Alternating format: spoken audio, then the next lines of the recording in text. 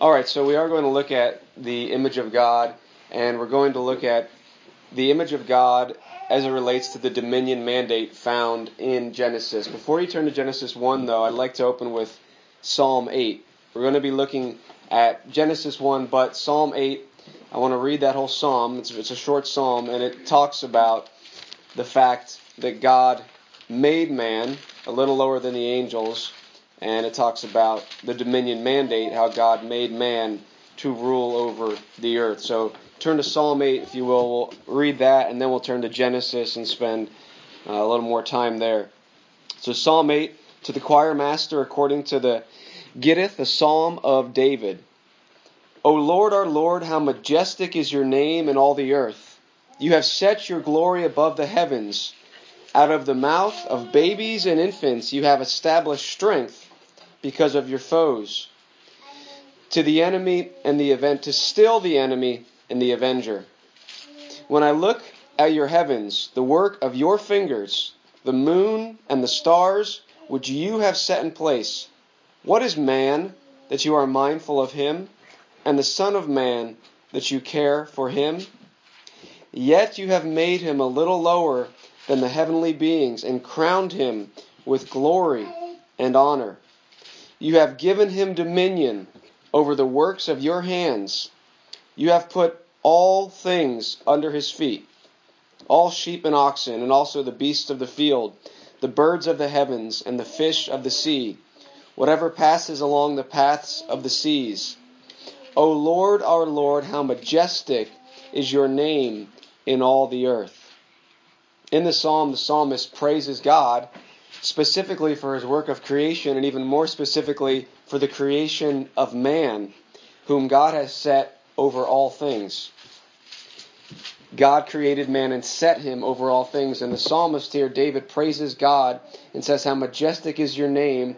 God is worthy of our praise and honor for all his works, especially the creation of man and woman.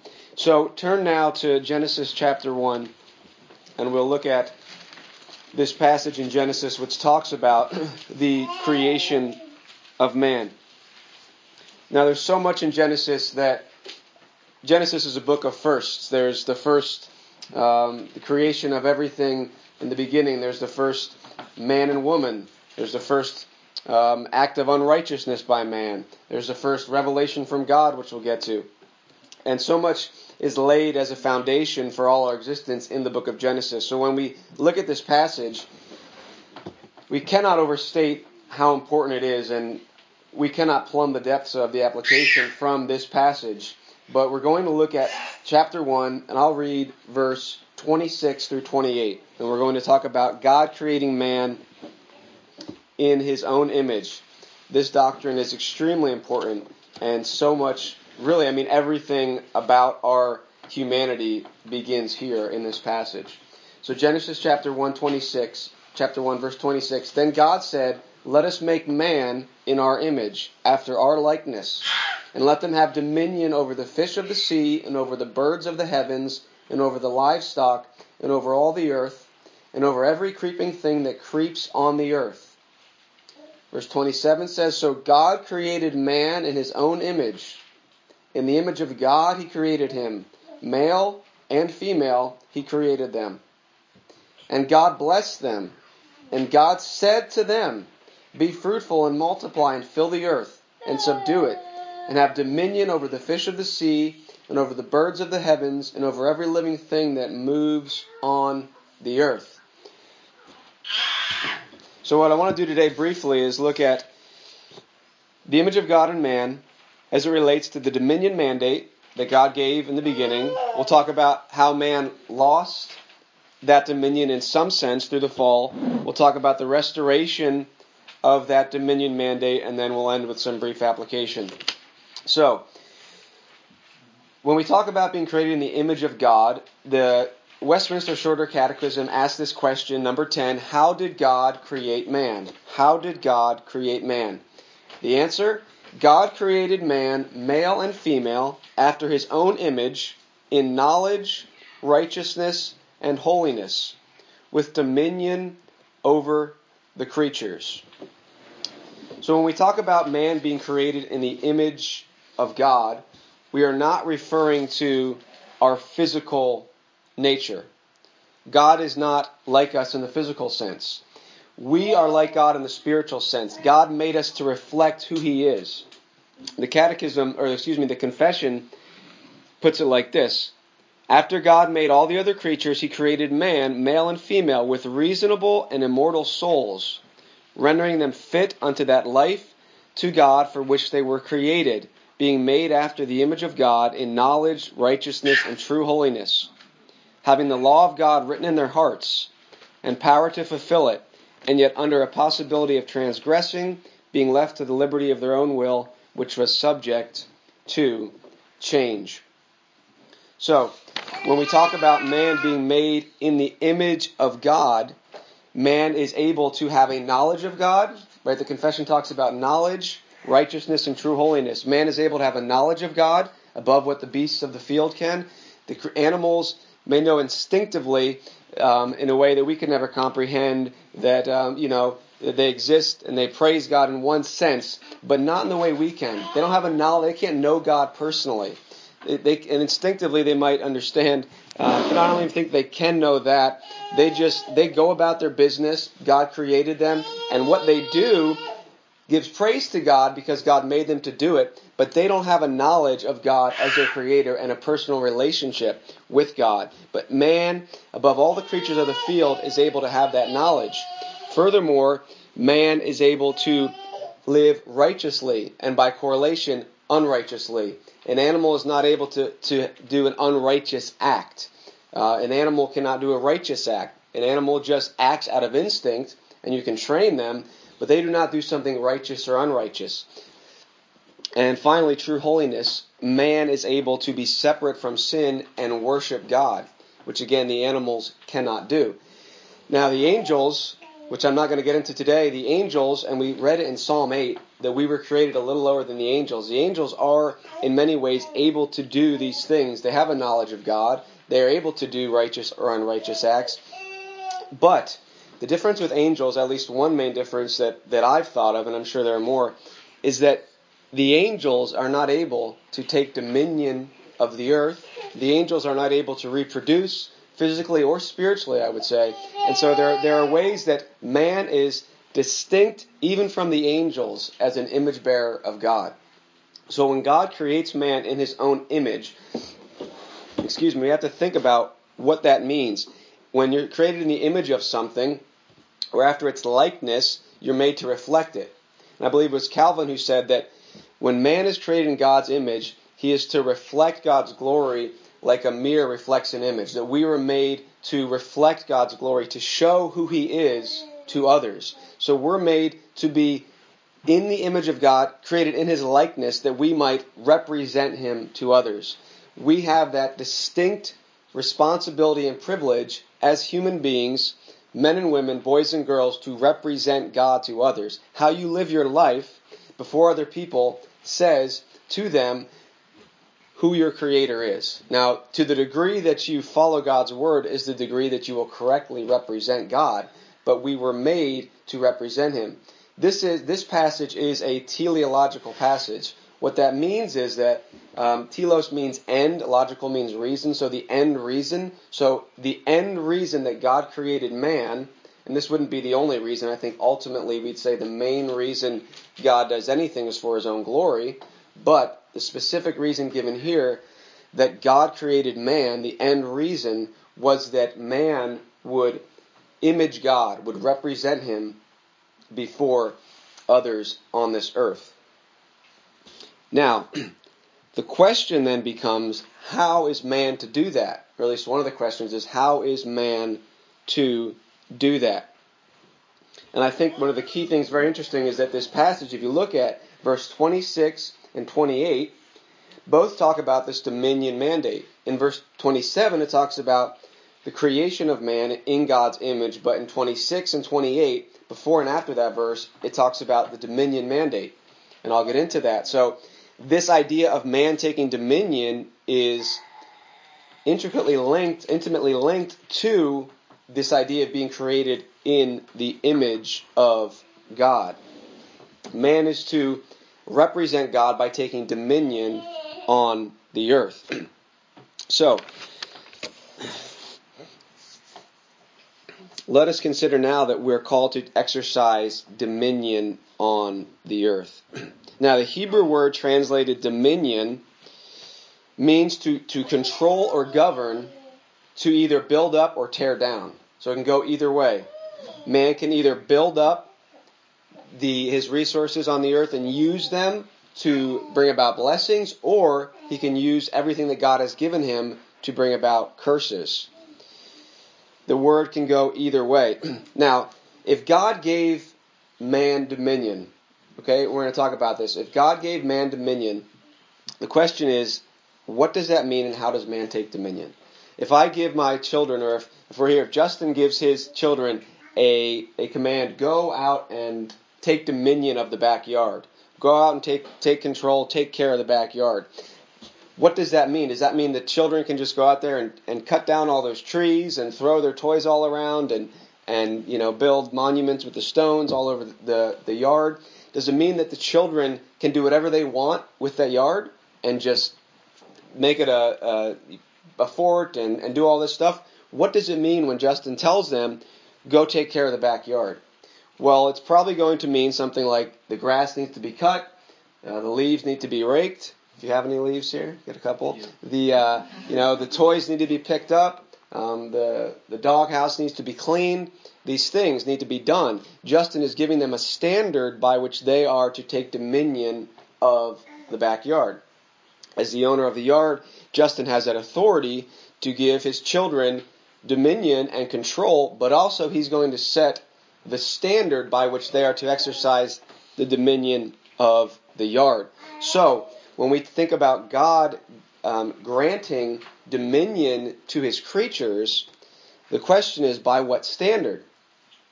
And so man is given dominion by God, but he is to exercise it according to God's standard. And that standard is God's law word. God has given his law to his people that they might exercise dominion.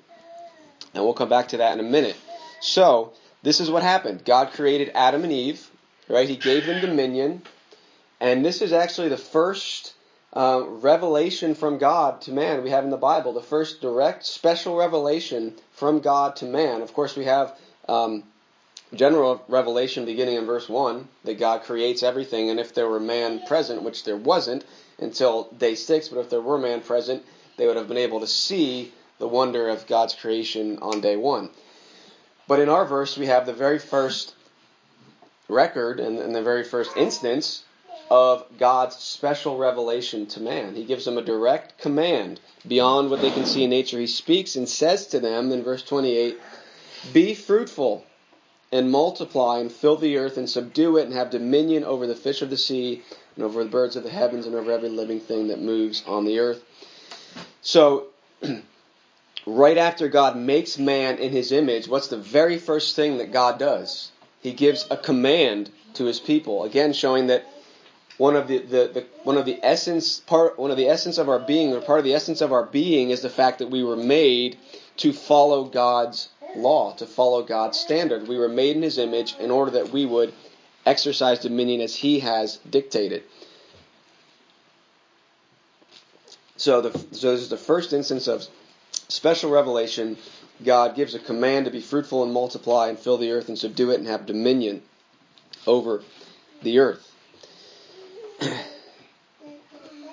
Now, what happened, God gives Adam this dominion. He gives him this dominion over the earth. He gives him his law. And the confession would say that God gave Adam the moral law as well. And I'm not sure if there was more revelation. I'm sure there was more interaction between God and Adam than is recorded. But even if it wasn't direct revelation, we know that God wrote his moral law on Adam's heart, just like he has written his law on everyone's heart. And so God gave Adam a standard to follow, specifically in the garden, what to do, what not to do, to not eat of the tree of the knowledge of good and evil. And also, I would say the moral law was in effect. He was not to murder his wife. He was not to commit adultery once more people were born into the world and things like that. So Adam had a standard to follow to take dominion. What Adam did, though, is Adam fell into sin. Instead of exercising dominion as God had ordained according to God's law, Adam chose to listen to Satan and his own flesh.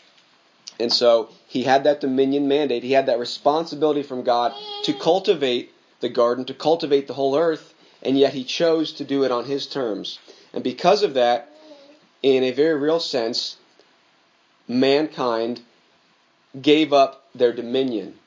They gave up their power to take dominion. Now, it wasn't lost completely. Just as the image of God was not lost in the fall, we still retain the image of God whether we're saved or not. In the same way, man is still called to take dominion of the earth.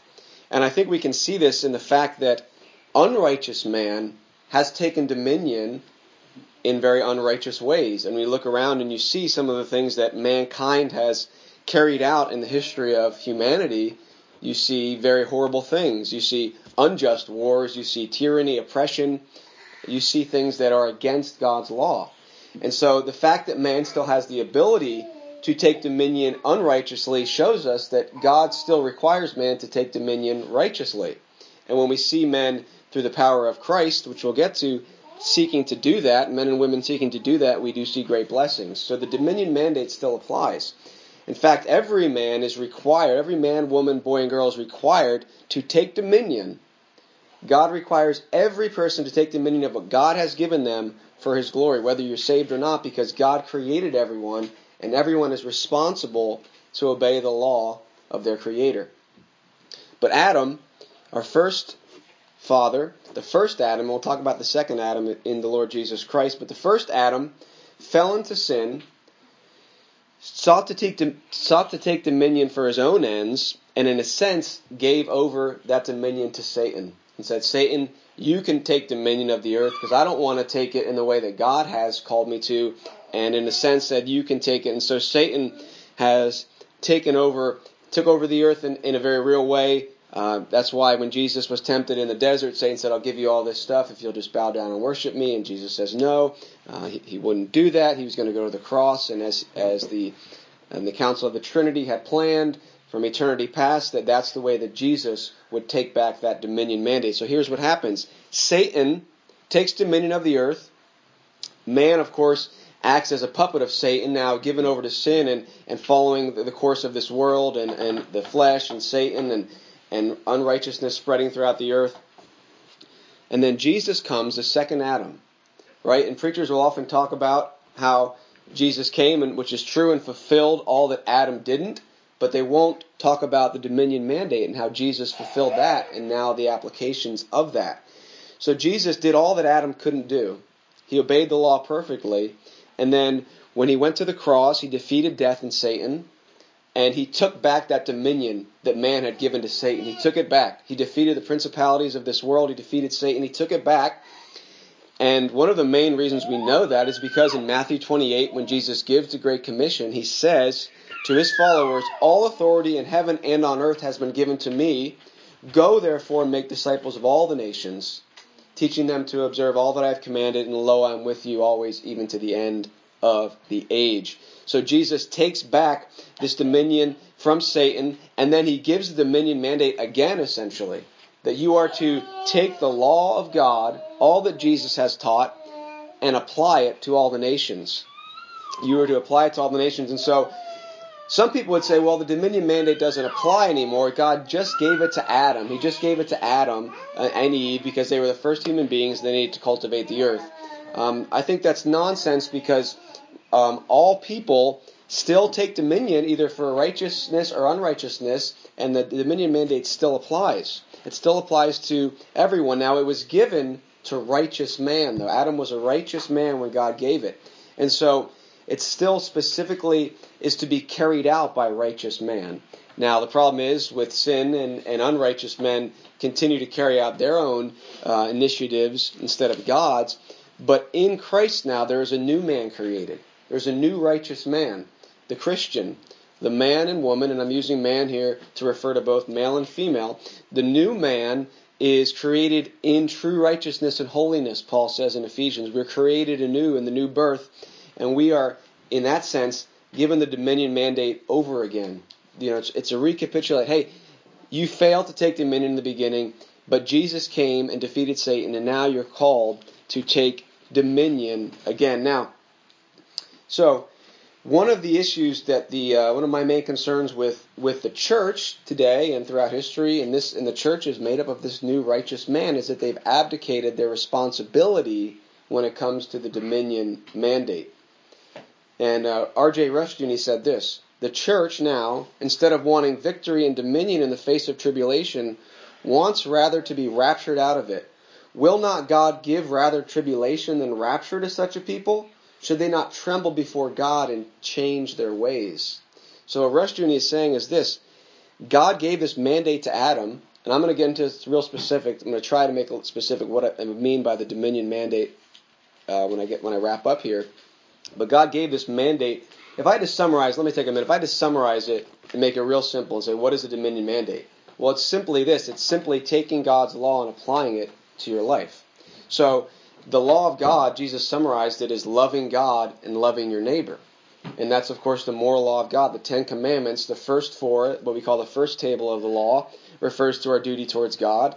And the second table, commands 5 through 10, the last 6, refer to our duty towards fellow man. So to take dominion is to take God's instructions, his blueprint for life, and apply them to your life to the fullest extent, everything in your life. Obviously, you can't control everything in the world, but you can, to your best, control everything in your own sphere, what you can do. You can't control other people, but you control your actions, and you apply God's law to your life. So it's taking dominion is loving God and loving neighbor. Now, there's a ton of application that comes from that. For example, if we wanted to talk about law, we would talk about the 8th commandment is thou shalt not steal. So we would apply that to society if we're in a role, and certainly as citizens in America we're in a role to vote and things like that. And if you are a magistrate, you are able to apply God's law to love God and love your neighbor to your legislation, right? If you are a business owner, you apply God's law about being just and fair to your business. If you're husband and wife, we'll get into that. So you're applying God's law to your life, what God has given you to do. That's how you take dominion.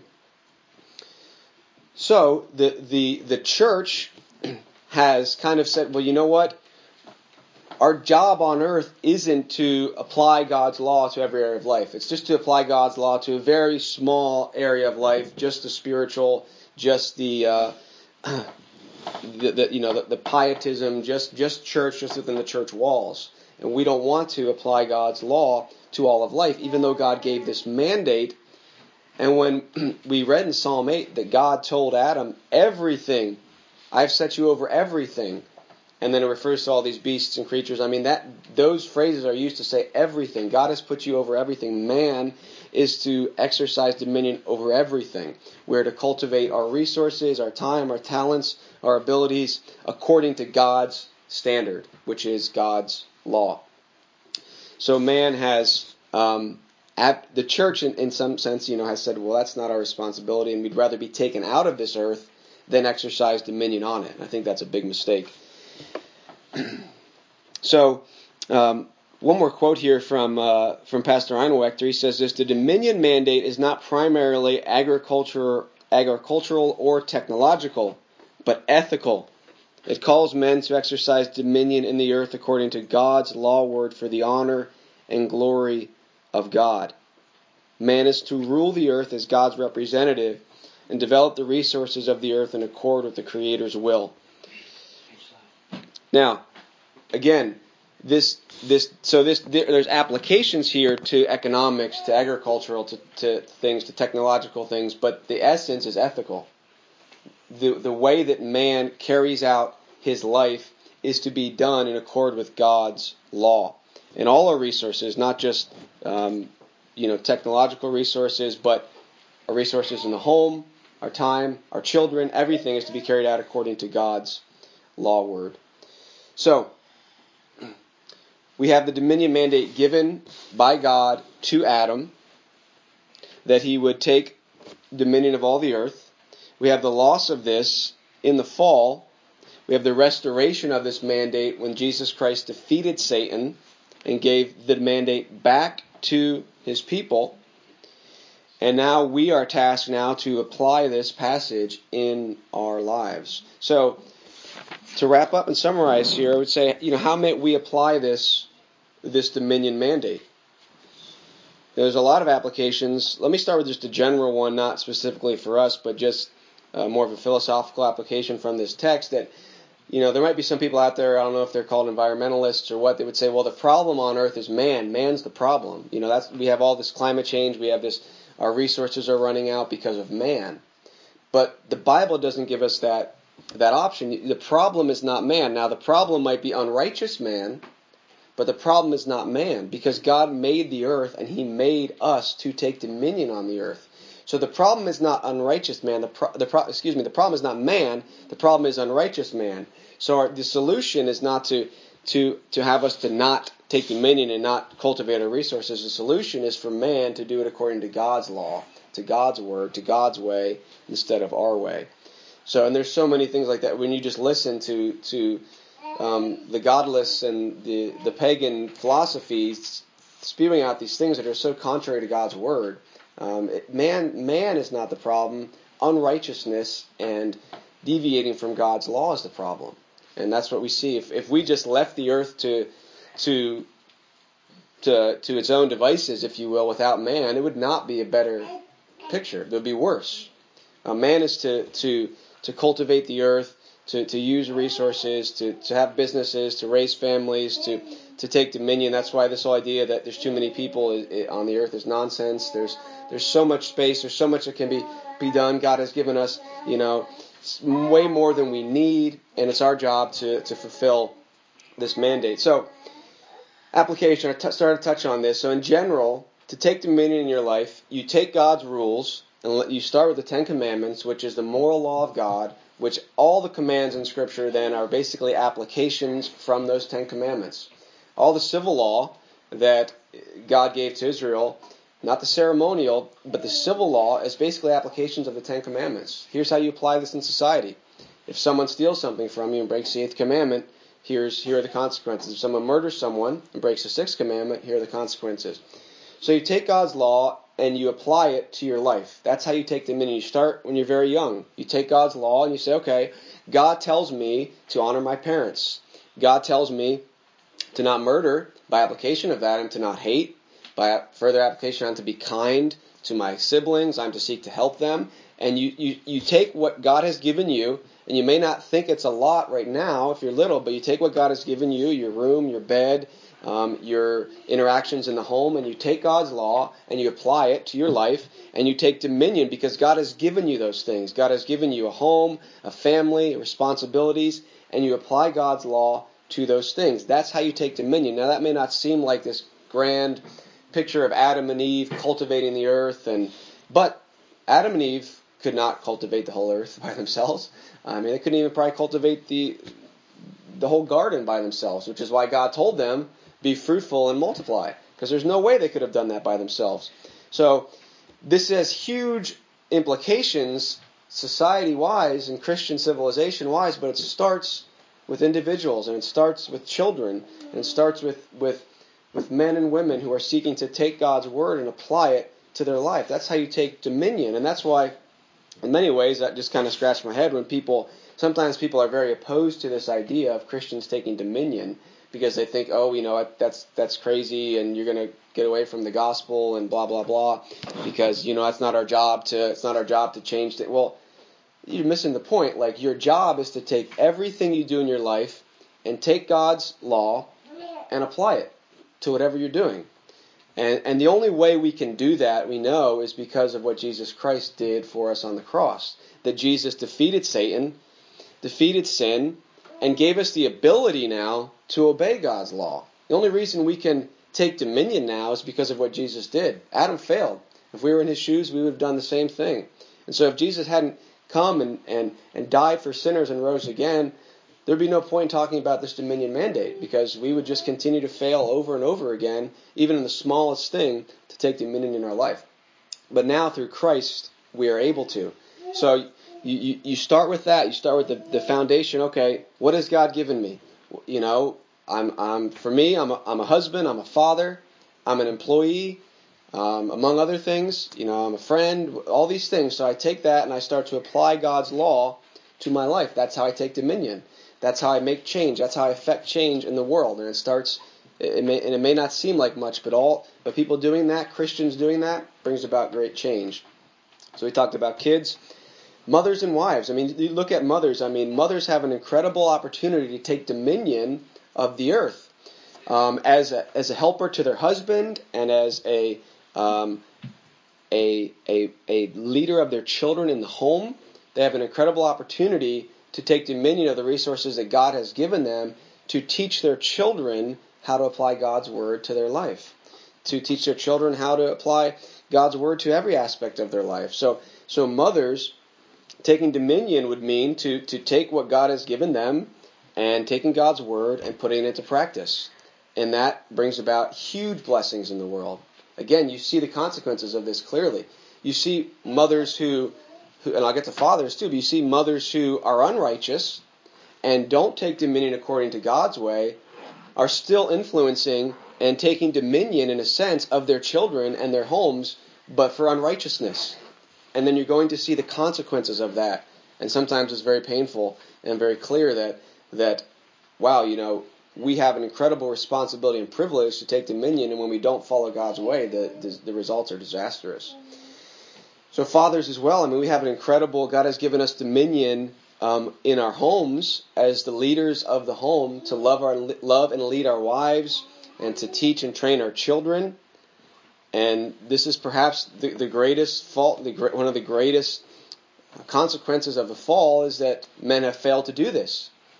Men have failed to take dominion for God and instead have taken it for themselves and have sought their own advancement, their own career, their own pleasure instead of seeking to obey God's law and apply God's law over what God has placed them over.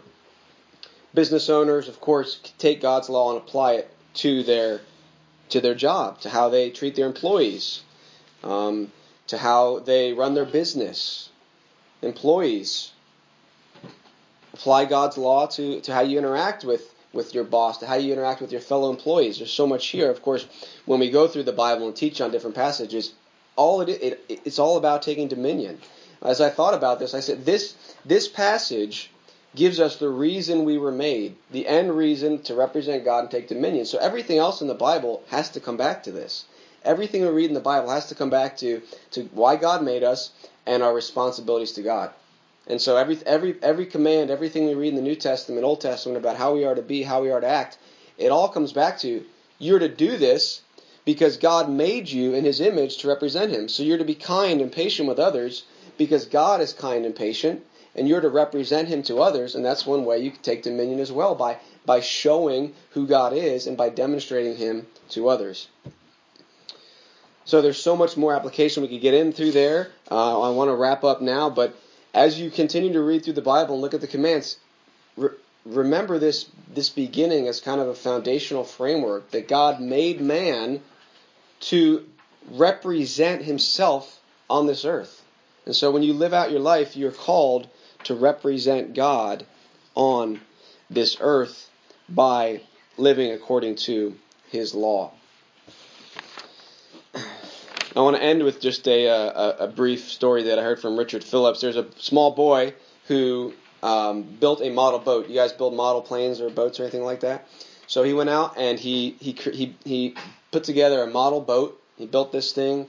It took him a lot of time. And he went down to the lake and put the boat on the lake, and the thing was sailing wonderfully. It was magnificent. Everything worked great. It just sailed and sailed, and it just sailed clean away. And he couldn't find the boat. He searched and searched everywhere on that lake, and he could not find the boat.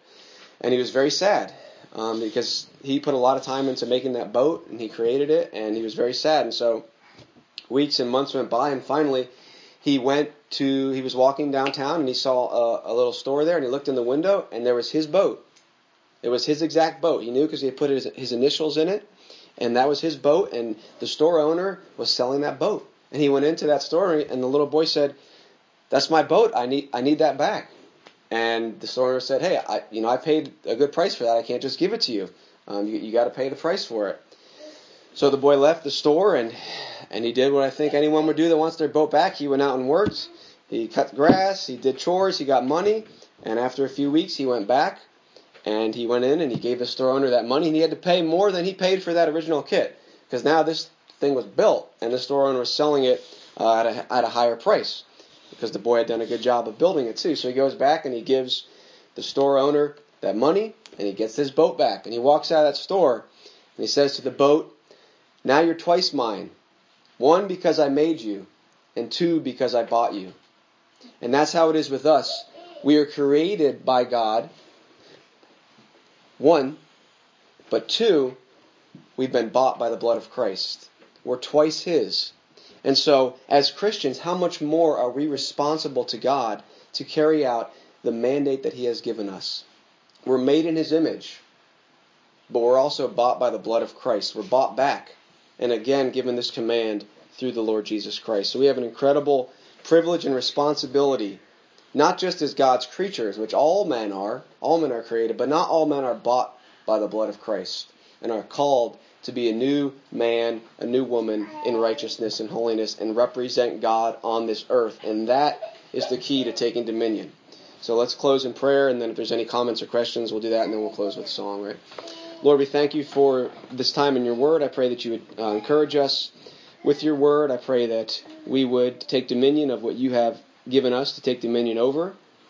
You have given dominion of the earth to man, and you have given each one of us, man, woman, boy, girl, a small sphere in this world that we are to take dominion of, and I pray we would do that with a joyful heart, and we would do it in accord with your word. In Jesus' name we pray. Amen.